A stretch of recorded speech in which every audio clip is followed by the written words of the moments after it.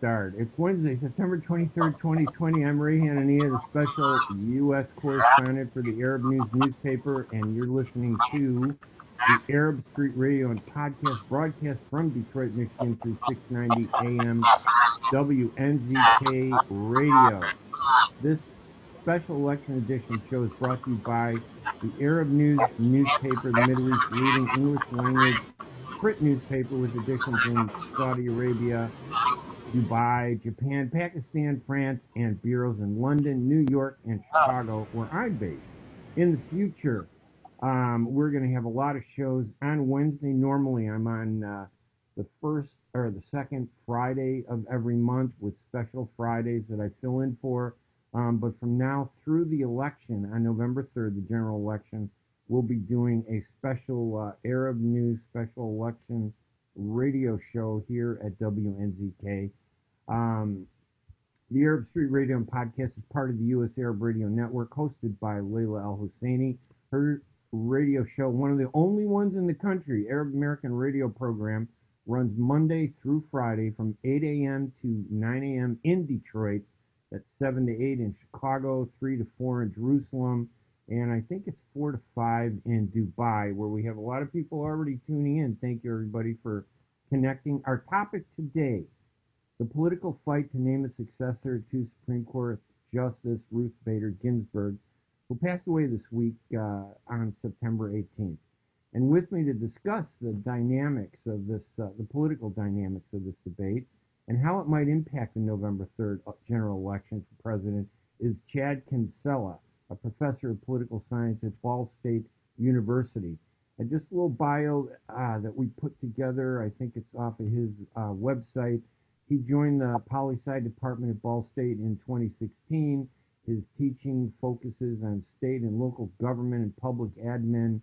And he has a really good bio, which will be on the website. And Professor, I always wanted to be a professor, but I did lousy in school. I thought, okay, being a professor is going to be fun. Welcome to the show, by the way. Thank you for having me. Glad to be here. And I'll be very honest with you. Being a professor was never part of the plan for whatever that was worth. I worked in a couple of different jobs. I worked for a member of Congress and taught a class and loved it and changed the trajectory of my life, and here I am. So, which congressional member, if you don't mind us asking? He's retired now, Jeff Davis. He was in the 4th Congressional District in Northern Kentucky. That's where I grew up. That's a great name to run for office, Jeff Davis. Simple, very basic. I bet he did very well for a long time. He did. I think he was there for about 10 years and then retired. Now, we're broadcasting on Facebook. We're also broadcasting live on several links. And, of course, we are in Detroit.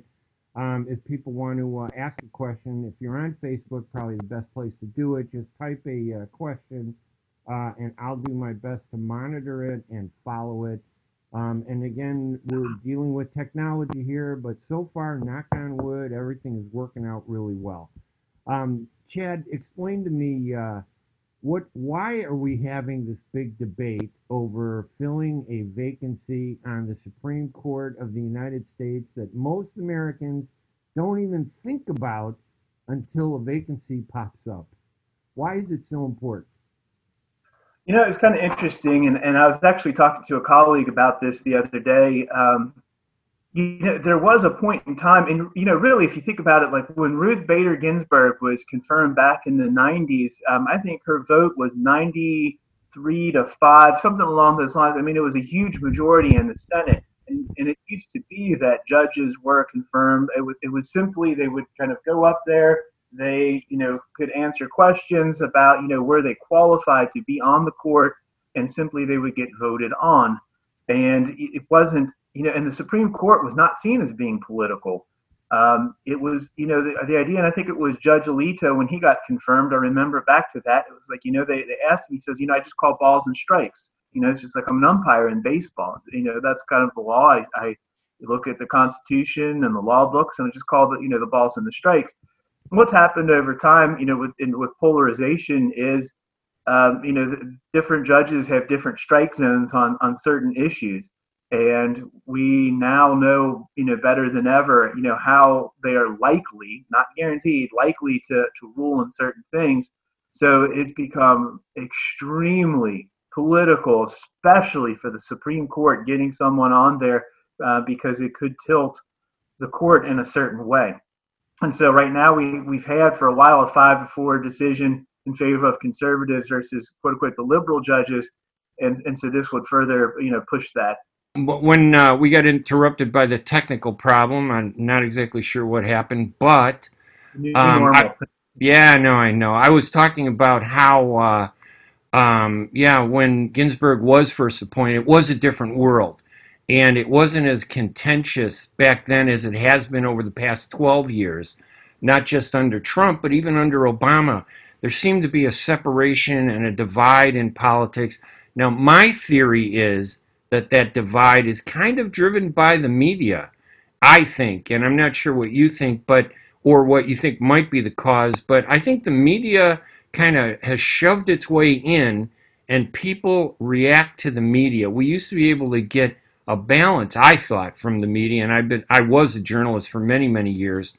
But now we see like opinion and reporting merging into like one big mass, and I think more and more people get upset on both sides, not just conservatives, but liberals and the people in the center. What do you think is maybe this divide what do you think is fueling this anger in this country, and when do you think it started?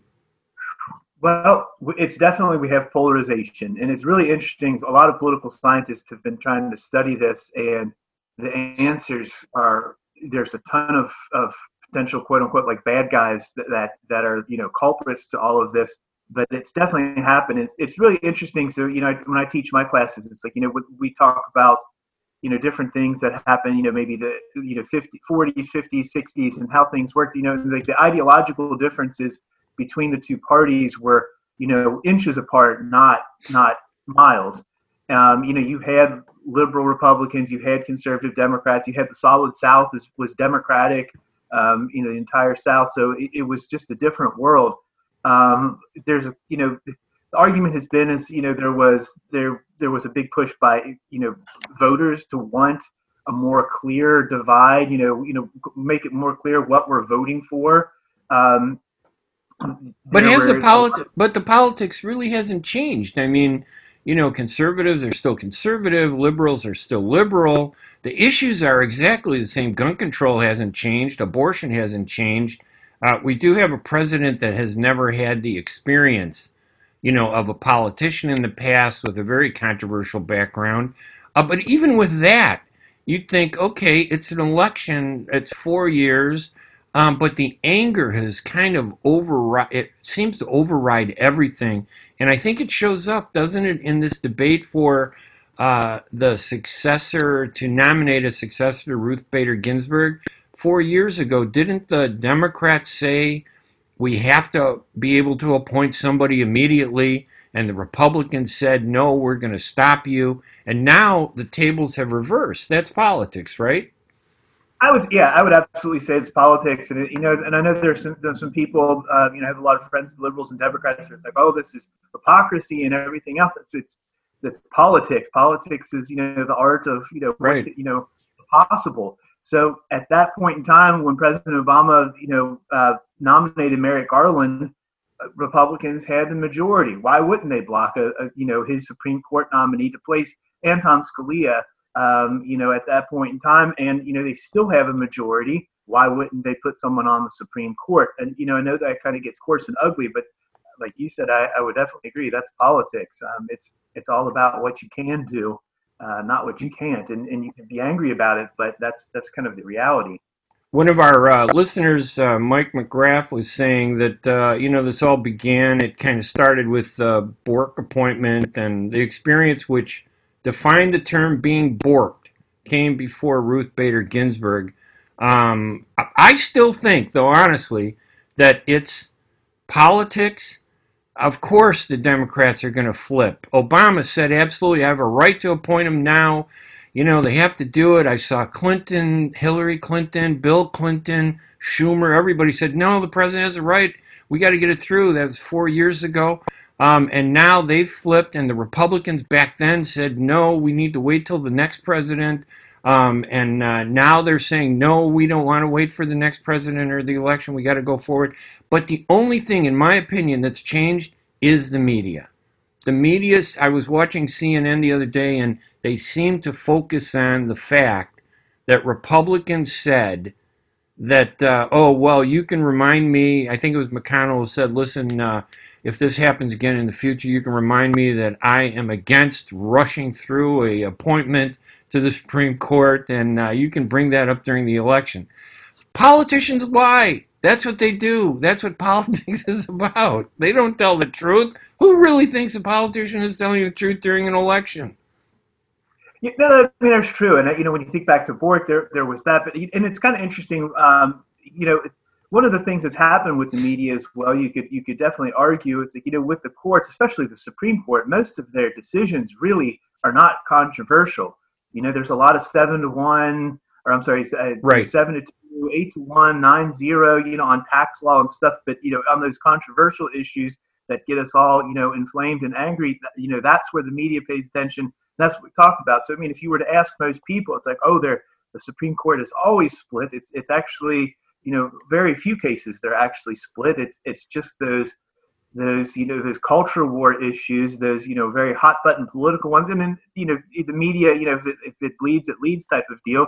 If it's interesting and can cause people to get angry and read, listen, or whatever, or watch the news, they're going to go for it.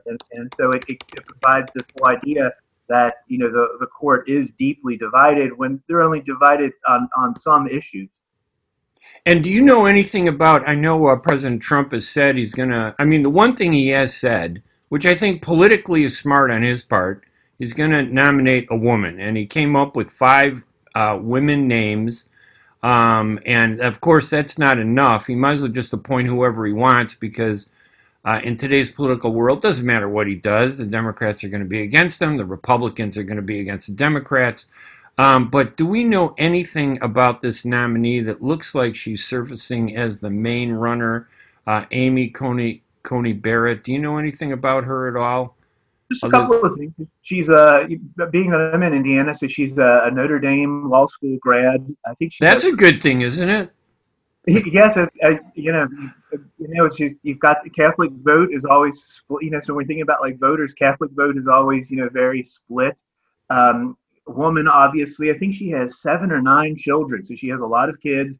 A very successful judge, has kind of moved her way up. I can't remember if she's on the appeals or district court, but has kind of moved her way up. She's a Catholic, and she's from the Midwest, so she checks several boxes when you think about some key constituencies. Women, Midwestern, Catholic, some key things there, and by all accounts, seems to be very conservative. Yeah, and listen, I'm sure it irks the Democrats that this is happening under Trump's term, a guy they really don't like. He used to be a Democrat, by the way. Trump was a Democrat. He kind of flipped over to the whatever party would embrace him. I mean, it's not like he has political principles. He's made some really crazy decisions. I don't agree with everything that he does. But I get my focus has been drawn away by the role of the news media and the fact that they just don't seem fair. And I'm telling you that I think Trump is going to benefit from one of the big issues. It's not going to be the politics. I don't even think that his appointment to the Supreme Court is going to be a deciding election factor. Maybe let's start there. Do you think what he does is going to have a direct impact on his election? I don't think so. I mean, it might to a degree, but I mean, if you really look at the polls right now, ironically, so I have a friend in Kentucky who was sending me some polling data, and it was really interesting to look at, and it was on President Trump and it was on Senator McConnell. And, people there, 90% plus of people at this point in time they said they're not changing their mind. Right. So there are very, very few people, and I'm not sure that this will be the issue that will make or break that 10% that or less that's out there. Republicans or anybody that already supports the president are going to be happy about this. Democrats are obviously going to be mad. I don't, they'll all have their talking points, and it will be, if they're depending on how they feel on it. But I don't think that it will change or sway any minds. Yeah, I agree with you. I don't think that, I think it feeds the emotions that people already have and the positions they have. If you hate the guy, this is another reason why you hate him. If you love the guy, there's another reason why you love him. But I think, though, that a lot of the issues, I think there is one issue, and maybe we can talk about this too, in addition to the Supreme Court. The one issue that I think is a factor that I think is helping Trump is this fear among a lot of the country that defunding the police, this wave of this tendency to say that crime that's come as in the shadow of the George Floyd Black Lives Matter protest. There has been looting, there has been arson, there has been violence. It's not all of them. The Black Lives Matter movement has a legitimate issue about wanting to fight racism, which is a real problem in this country. But there has been this segment of violence that's popped up in these protests. And to many people, it doesn't seem like the Black Lives Matter leaders or supporters have done enough to denounce it and speak against it. And I think that is chasing a lot of the conservative Democrats who were going to go to Biden back to Trump, because that crime issue is probably the most influential factor in this election, I think. I would, it's really interesting. So some things have been going on, and actually, as I've talked to a couple of friends, and it's like I would really love to see some polling numbers, but I'm pretty sure those internal polls are showing something, because you can see, there's been some movement by Biden. You can see President Trump's movement on those, he had some commercials about it. So I'm sure it's not popular. And my guess is also that, suburbanites, this key constituency that's out there that's going to, could make or break the entire election. I don't think that's going to play well, this idea of, disorder and lawlessness and things like that, and that seems very concerning.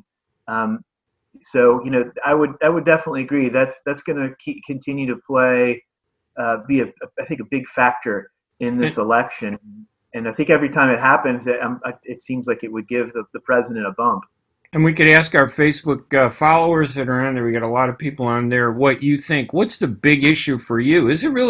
Is the appointment of a successor to Ruth Bader Ginsburg, who was a phenomenal justice, on both sides, I think, agreed she was very fair. You didn't have to agree with the issues that she supported or all of her rulings, but she seemed like a very smart person.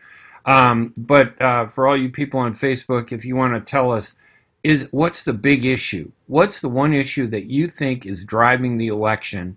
And then maybe Chad Kinsella, my guest, who, by the way, is a professor of political science from Ball State University. Chad, do you have a website, too, where if people wanted to get more information about you? Or do you write political opinions? I mean, doesn't everybody now have a political opinion? You're on Facebook, the internet. You can say whatever. We're all Mike Roykos. We're all Tom Friedmans, right? I have actually tried to steer away from that and try to take when I teach, I teach a lot of students, and I think it's important, in my opinion, speaking of opinions, it's like, to try to not have to, be one-sided, and just, provide them information and provide them the information so that they can make their own informed decisions when they're ready, to do that. So I don't have a Facebook, and I need to set up a Twitter, and I'm working on it. We do not have a time spot for somebody who's in the middle and is fair like you, okay? You will not make it to CNN or Fox News being a nice guy. I just want you to know that. All the media, they're looking for screamers, and it's easy to be a screamer in today's world on the internet. It's easy to go to an extreme. with today's world. By the way, Mike McGrath, and thank you for this, Mike. That was Lindsey Graham that was saying that, not Mitch McConnell, who said, "Yeah, you can elect me, or you could throw that in my face in the next election if I flip," which they did flip basically. But I think that's interesting. This is Ray, and let me give us a plug. Normally, we would have had another. You know what, Mike? Let's do our 7:30 break. 8:30 break Detroit time right now in a few seconds. And let me reintroduce the show. This is the Arab Street Radio. I'm Ray Hanania. It is Wednesday, September 23rd.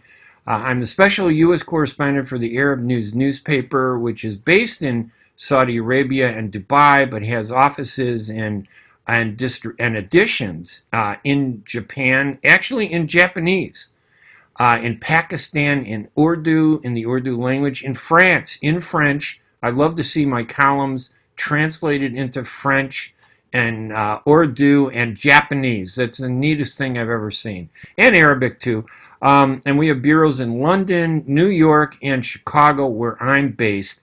The Arab Street Radio and Podcast is part of the U.S. Arab Radio Network, hosted by Layla El-Husseini, an Arab American journalist, a Syrian Arab American journalist who set up this radio system. It's the only weekly radio program for the Arab American community in the United States. There are more than almost 5 million Arab Americans, not according to the U.S. Census because we're kind of excluded, and 7.5 million Muslims, the majority of whom are non-Arab, by the way. But that's who we are, and we are a vote, and we've been a factor in deciding elections. According to the New York Times, there were 25 districts that have large Arab American voting populations. Only 2 of them have elected Arab Americans. That's Ilhan Omar's district in Minnesota and Rashida Tlaib, her district in Michigan.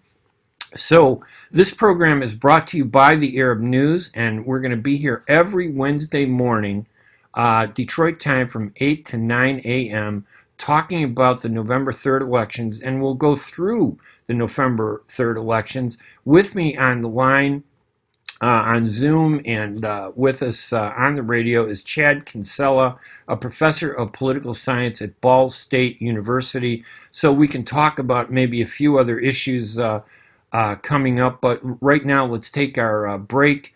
And we will continue the show. I'm Ray Hanania. We'll be right back right after these messages. And welcome back to the Arab Street Radio. I'm Ray Hanania. It is Wednesday, September 23rd. This is a special edition hosted by the Arab News newspaper on American politics. We're going to be doing this every Wednesday from 8 to 9 a.m. in Detroit, 7 a.m. in Chicago, 3 p.m. in Jerusalem, 4 p.m. in Dubai. And we're going to be talking about elections. Right now, our guest on the line kind of talking with us in a very general way about the impact of the Ruth Bader Ginsburg vacancy and the impact it'll have on the election November 3rd. Is our guest, Chad Kinsella. He's a political science professor from Ball State University. So I think we're agreed, Chad, that everybody's pretty much decided. Don't you think, in the election, or do you think there is some sway? I think there's maybe a very small number of people out there, anywhere from 5 to 10%, maybe a little bit more in different areas in different states. But overall, I think most people have probably made up their mind already. And I'm not sure that the Supreme Court, anything that happens here will I don't think it will really turn anyone. Do you think that what do you think are the big issues in this election for president? What would you say are the big issues? Probably the COVID response, and that's something we're still going through and is going to weigh heavily. That's one of the things President Trump, I think, is wanting to kind of turn turn people away from and kind of have them forget. He's not, whether real or perceived, it's the argument has been, and public opinion polls have shown that the people are not real pleased with his response to that to this virus that's hit. So I think COVID is going to be up there. I think all of the things surrounding Black Lives Matter will be really important, from systemic racism to, the protests and especially the violence that has unfortunately accompanied that, but has been a big part of that. I think those are some of the things that are gonna play. And I think it's kind of interesting with elections where there's a lot of time left. Really, it doesn't seem like it, but it's like anything could happen. Yeah. That could really, October surprise. We already had a September surprise with Bob Woodward's releases about talking with the president. So there's still a lot at play. The stuff like that Woodward has been publishing doesn't seem to have an impact. I mean, it does fuel the anger, but and it fuels the anger on Trump's side in a different way. It rallies them. I haven't seen a decisive factor to influence this race, other than, in my opinion, for the Trump supporters who were Democrats who supported him, because he did get a lot of support from. I don't like the way they were thrown off as the deplorables, by Hillary. That kind of offended me. There seemed to be an arrogance with her that I think cost her the election. But she did get, and this is interesting in the last election, and I wonder if you think we're going to see this again. She did get 3 million more votes than Trump, because we don't elect people on the basis of majority votes. We elect it on the basis of delegates representing each state. So you could win New York with 100% of the vote and still get the same number of delegates, but that vote will boost up your total and make it look like, wow, you got more than someone else. I think Biden is actually going to get 4 million more votes than Trump, but I still think he's going to lose the election. Is that possible, or do you think Trump is dead in the water in terms of re-election? What are you able to take a position on where you think we're headed, or is it too close? Well, I'll tell you very honestly, in 2016, I was absolutely dead wrong on my prediction. But I would agree with you. And again, we have an electoral college. It doesn't matter if you like it or don't. It is rooted in the U.S. Constitution, and it is about winning states. And I would say in 2016, there was a great article written by another political scientist, and it was really interesting because essentially it was saying it's like California really threw off the popular vote. It's like if you took the 49 states outside of California, it all added up, about right. But California swayed so far for Clinton in 2016 that it tipped the popular vote.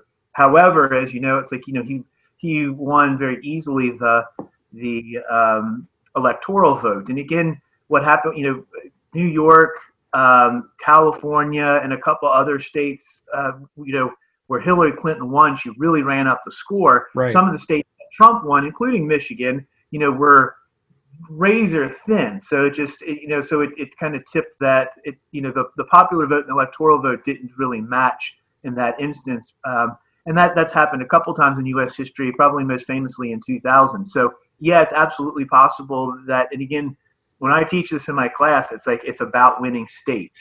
It doesn't matter how many votes you get in the national election. It's an interesting footnote in history, but it's all about winning states. And maybe that's why the polling in 2016 was so wrong, because they were actually tracking the opinions of voters that they interviewed, and that assessment didn't really reflect the system that we elect the president on. They probably should have apportioned it out by state and did surveys, which would be very expensive and complicated to do. But I think that's happening again. I think that Biden and the Clintons, they're one big group.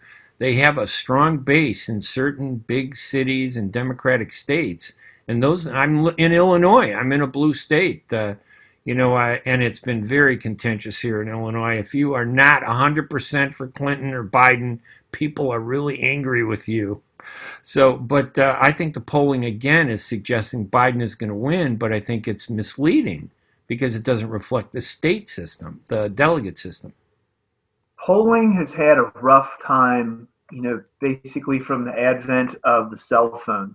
It used to be where everyone had, landlines. You could get, it was fairly easy to get a true representative sample of the U.S. population.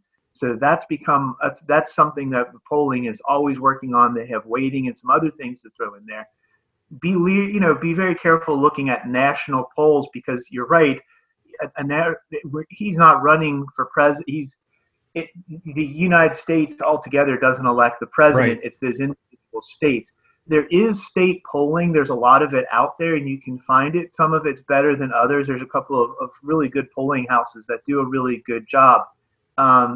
And I think what happened in 2016, the actually national polling was absolutely accurate, but some of the state polling was a little bit off.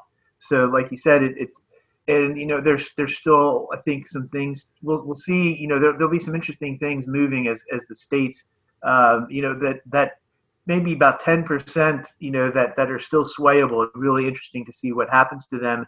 And for a lot of those states that are razor thin in the margins, it could have, just a couple of people, couple percentage point movement could sway the whole election. Yeah, it seems like the better way to do polling would be to focus on a state. Some of the swing states, the battleground states, Michigan is one, Ohio, Florida. We could probably pick out the 5 states that are going to decide the election, because you know where everyone else is going to go pretty much, right? Illinois is going to go for Biden. I don't think there's a debate about that. But I think that Michigan is going to be a decisive state. But it still comes down to, there was such an overwhelming number of delegates that Trump won over Clinton. I'm not even sure just a few of those swing states are going to be enough, unless Biden takes a lot of these other states that have voted for Republicans. It seems like he actually has an uphill fight to win this. When you don't look at the popular vote, when you don't look at the news media, and you just look at the states, he has a lot of territory that he has to cover to win. Yeah, he does. And so President Trump did win a large number of electoral votes.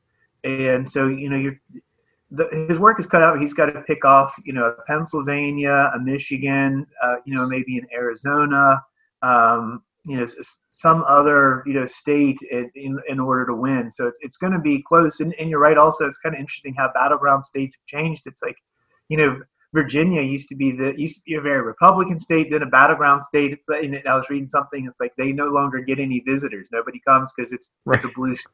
It's done. Right, that's interesting. We're on the line with Chad Kinsella. He's a professor of political science at Ball State University. I'm Ray Hanania at the special election edition radio show at WNZK AM 690 Radio, hosted by the Arab News newspaper. We're going to be doing this every Wednesday. And I have a feeling that this election is not going to be decided because there are other new factors that are really mucking everything up. People are confused about voting by mail. And voting by mail means that votes, I think, I'm hearing all kinds of stuff. There's no consistency. If you vote by mail, your vote will be counted 2 days, 3 days after the election. How are we going to call a winner on election night? It's not going to be possible. Do you think someone's going to be announced? Unless it's really decisive. I think this election, because of COVID, because of mail-in, I don't think, in the past, we've had on campus parties, election night parties, and they've gone late into the night, and they're a lot of fun. I don't think, obviously we can't have that party because we can't have everybody together in one space, but, it's just, I won't be able to sit in front of my TV and watch the election returns like I would in a normal every other election ever since I've been watching politics. I think we're going to find out gradually, over at least a week. And you're right. I've talked to some county clerks here in Indiana, and I think this is going to be the same everywhere. There are instances it might take, someone, within your own county, it might take a week to send it from one point, because it's got to go to the distribution center. in Fort Wayne, and then come back to whatever county you're in, and it's going to take, and there's going to be a lot of legal arguments, like how long should we wait until those election returns come in, and there's been a lot of talk. I think in Indiana they're going to wait up to like a week, so and this could sway some of those close elections. So yeah, I don't think we're going to have a definitive outcome. I would be shocked, I'll put it this way, that if we have a definitive outcome on election night. That's going to rip the country apart. I'm really forced. That's why when I set this up with the Arab News newspaper, they said, when's the election? I said November 3rd. But believe me, that November 3rd date is going to be meaningless. We need to make sure we have a few shows after November 3rd because no one is going to decide anything. Both sides are going to rip this apart in the court system. I'm not sure that we'll have to rely on the U.S. Supreme Court to make the decision like they did when George Bush beat, what's his name? The losers, you just never remember them. It's hard. Al Gore. Al Gore is a nice guy, okay? I mean, let's face it, he did invent the internet, and thankfully the internet is what's saving us from the coronavirus. And by the way, how is the coronavirus at Ball State University? How is the campus? Are students actually at the campus? My son is at a campus in Illinois, but there are a lot of campuses that have shut down and everything is online. How is it over at Ball State, by the way? We have a split. We have some professors who are older or have maybe pre-existing conditions where it would not be safe for them, as well as students. So there are online classes and there are in-person classes. I'm teaching in person. Everybody, it's required to wear a mask, and we had kind of an uptick when schools classes started, and there was a lot of testing. So far, it's gone down, and we seem to be doing well. Classes have gone well, and I've been, I'm happy to be back in the classroom. All right, we're going to take another break, our final break for the radio show. And when we come back, we will talk more about the November 3rd general election, the impact of the Supreme Court vacancy on that election, the various factors. If you have a question, if you want to post it on Facebook, you can. Give a shout out to followers, American and Arab. Steve Newhouse, great to see you on Facebook. Sammy Mohammed, Bashara, Krunfil, a relative, of course. I got a lot. The nice thing about being Arab is we have thousands in our greater family connections. So we're all connected. So it helps with the base. Mike McGrath has made some great points during the show. Sonia, Paul Schoenwetter is watching also. So thank you all for Omar Judah and Brian Sword. Great guy, by the way. We're there. Layla El-Husseini and Ken Marini. And I could go through this whole list. David Hirsch, Cindy Marie. Thank you all for watching. We're going to take a quick break here at the Arab Street Radio. It is Wednesday, September 23rd, 2020. I'm Ray Hanania, your host, special U.S. correspondent for the Arab News newspaper. The special election edition show is brought to you by the Arab News newspaper. Their website is arabnews.com, the Middle East's leading English language print newspaper with editions in Saudi Arabia, Dubai, Japan, Pakistan, France, which hopefully one day I think I'm going to move there and write from France since they now translate my column, and bureaus in London, New York, and Chicago. Again, our guest is Chad Kinsella from Ball State University. He's a professor of political science. We're going to be right back right after these messages.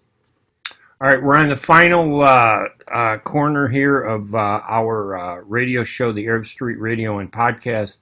We're broadcast from Detroit, Michigan through 690 AM WNZK radio. And I know it's hard to believe that Arabs only have one major radio station in Detroit, Monday through Friday, thanks to Layla El-Husseini, a Syrian-American Arab journalist who has been fighting to give Arab Americans a voice in journalism for, 15 years.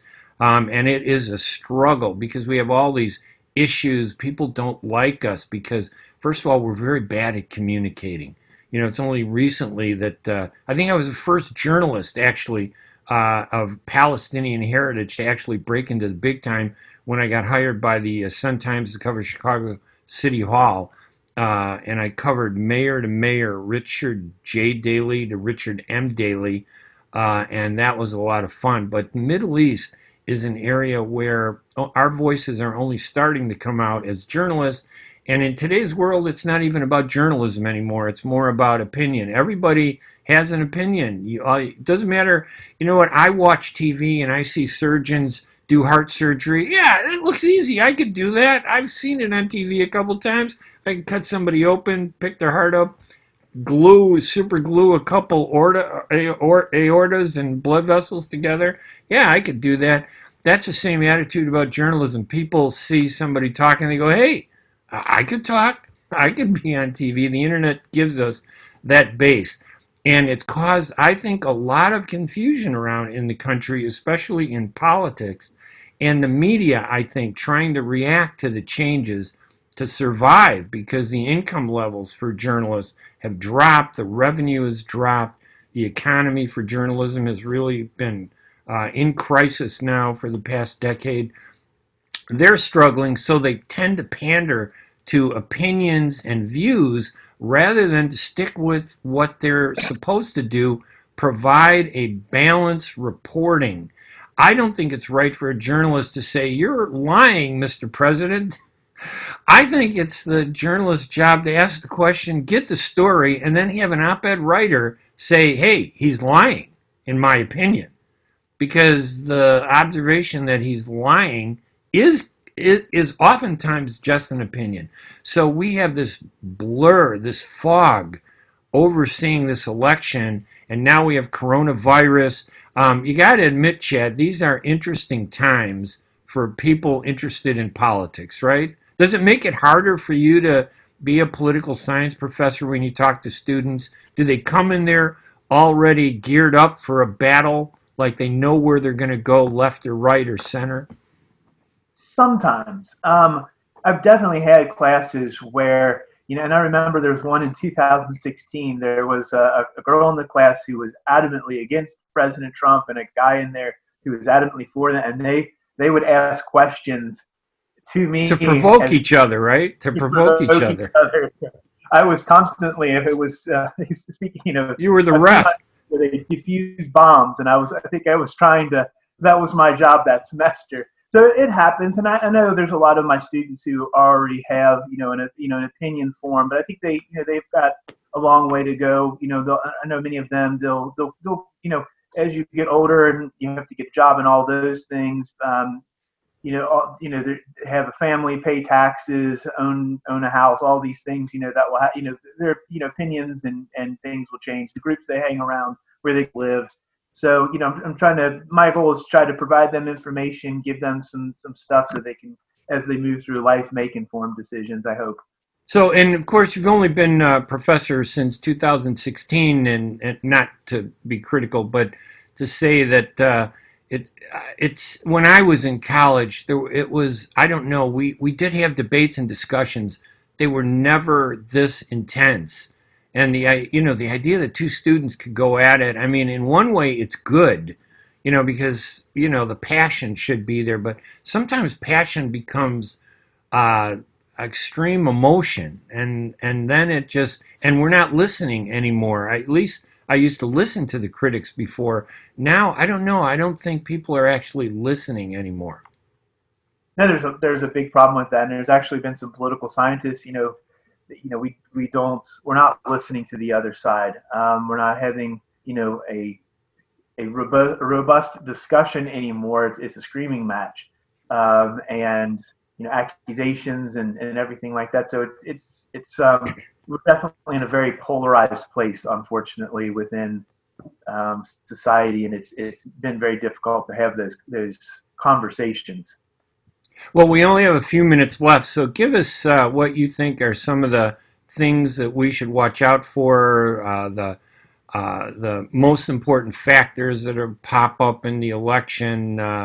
What do you think we should be looking out for to kind of, as we navigate this upcoming election coming up?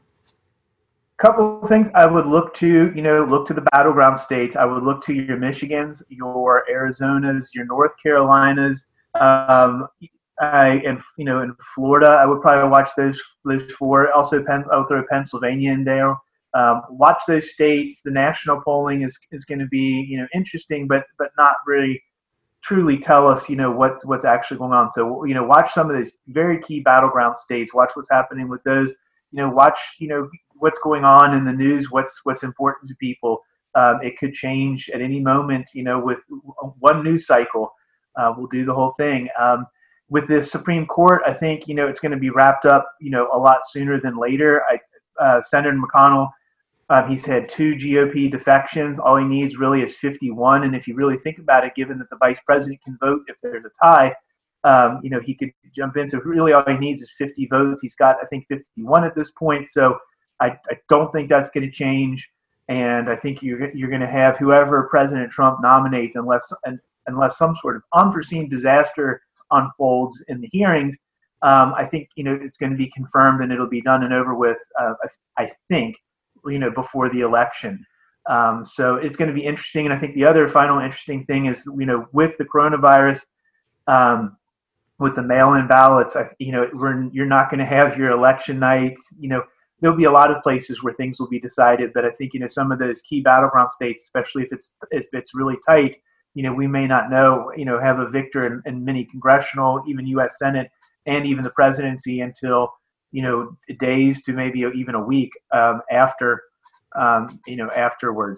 because of all that. So those are just a couple of things I would say watch out for it, as we move forward. And don't be surprised if Biden loses the election, but wins the popular vote, the way Hillary Clinton lost the election in 2016 and won the popular vote because of our delegate system.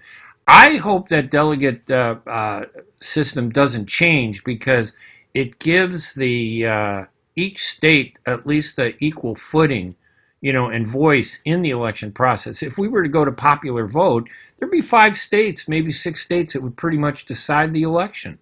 Some of these big states would pretty much swing it whatever way, and then we would find that a lot of these states would be meaningless, some of the ones in middle America.